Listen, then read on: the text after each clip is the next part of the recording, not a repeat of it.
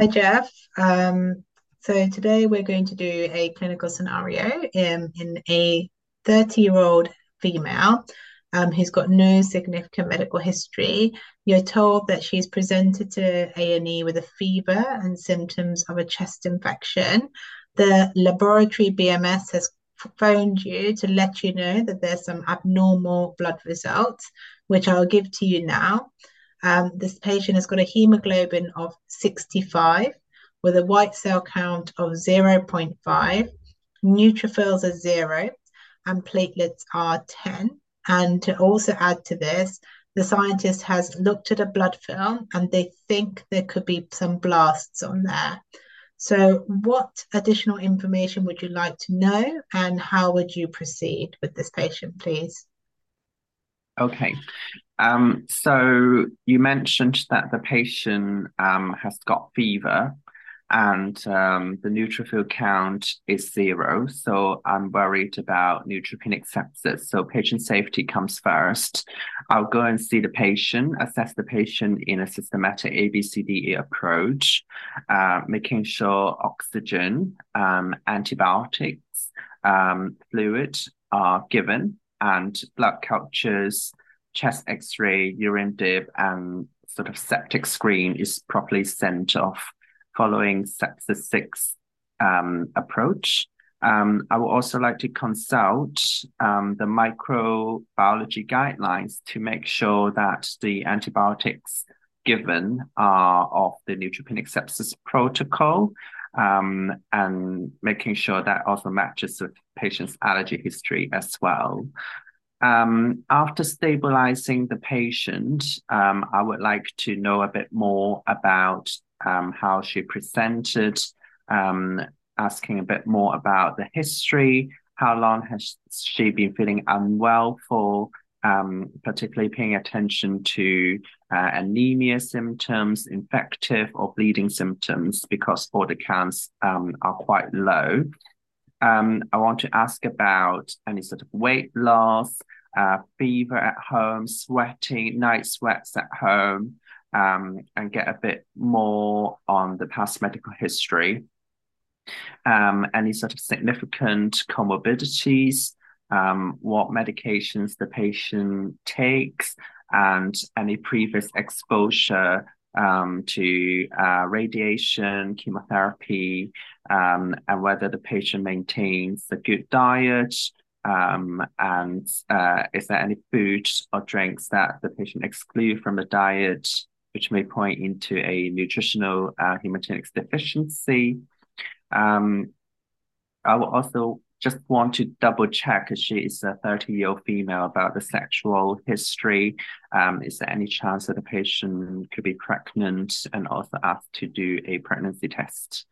In addition, I would like to ask about family history, how many siblings the patient has, and any sort of family members who has a history of cancer.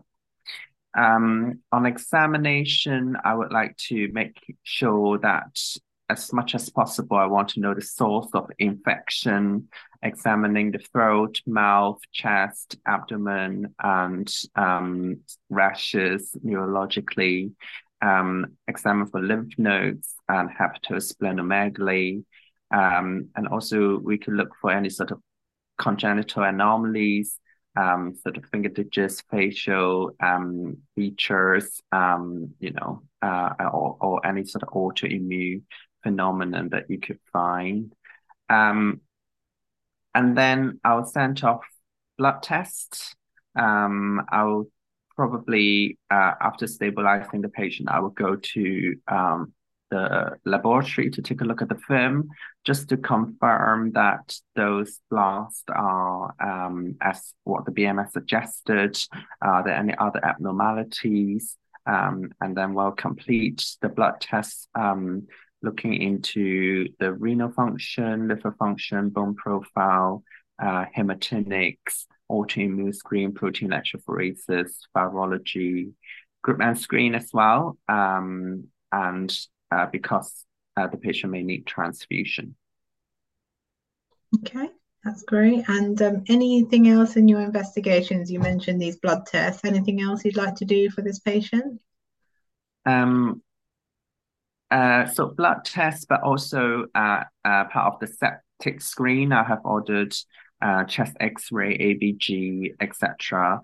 Also want to do an ECG, an echocardiogram, um, not only just to look for vegetations or any sort of infection, but also sort of I want to understand the baseline organ function in case that we need to give treatment for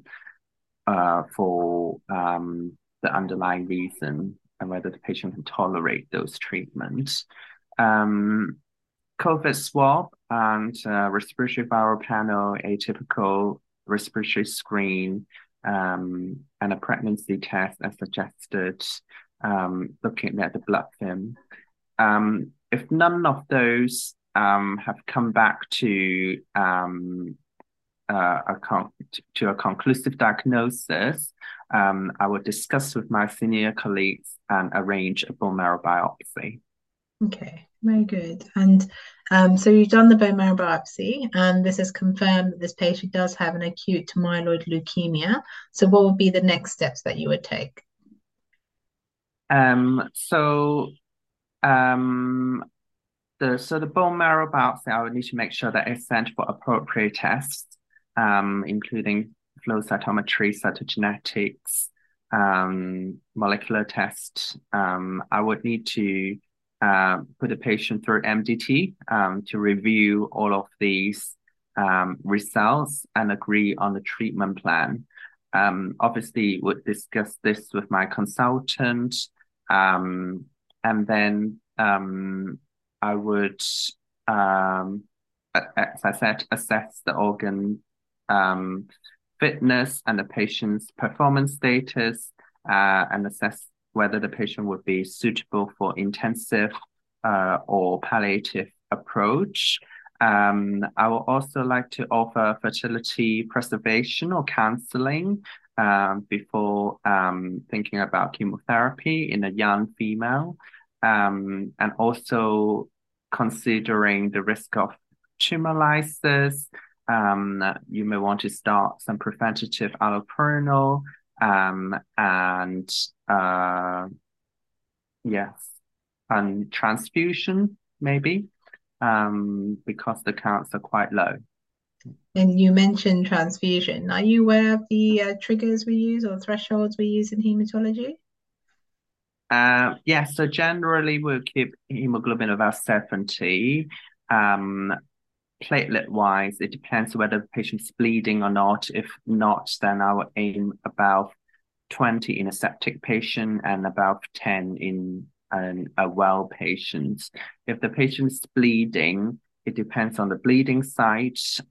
It would be about 50. But if this is life-threatening areas or organs, then about sort of 100 in a brain bleed, for example. And so this there's an extra question, but you mentioned the patient you would ask for siblings, and why else would it be important to know about this in this case, do you think? So there are two reasons for it. One is if it is a acute myeloid leukemia in a young patient, they may need to go for a transplant and a stem cell transplant, and we may need to look for donors. So siblings is has got a higher chance of giving a match sample. The other thing is whether there's sort of a genetic predisposition in the family, or because the patient is presenting quite young. Yeah, that's great. Thank you very much, Jeff. Thank you.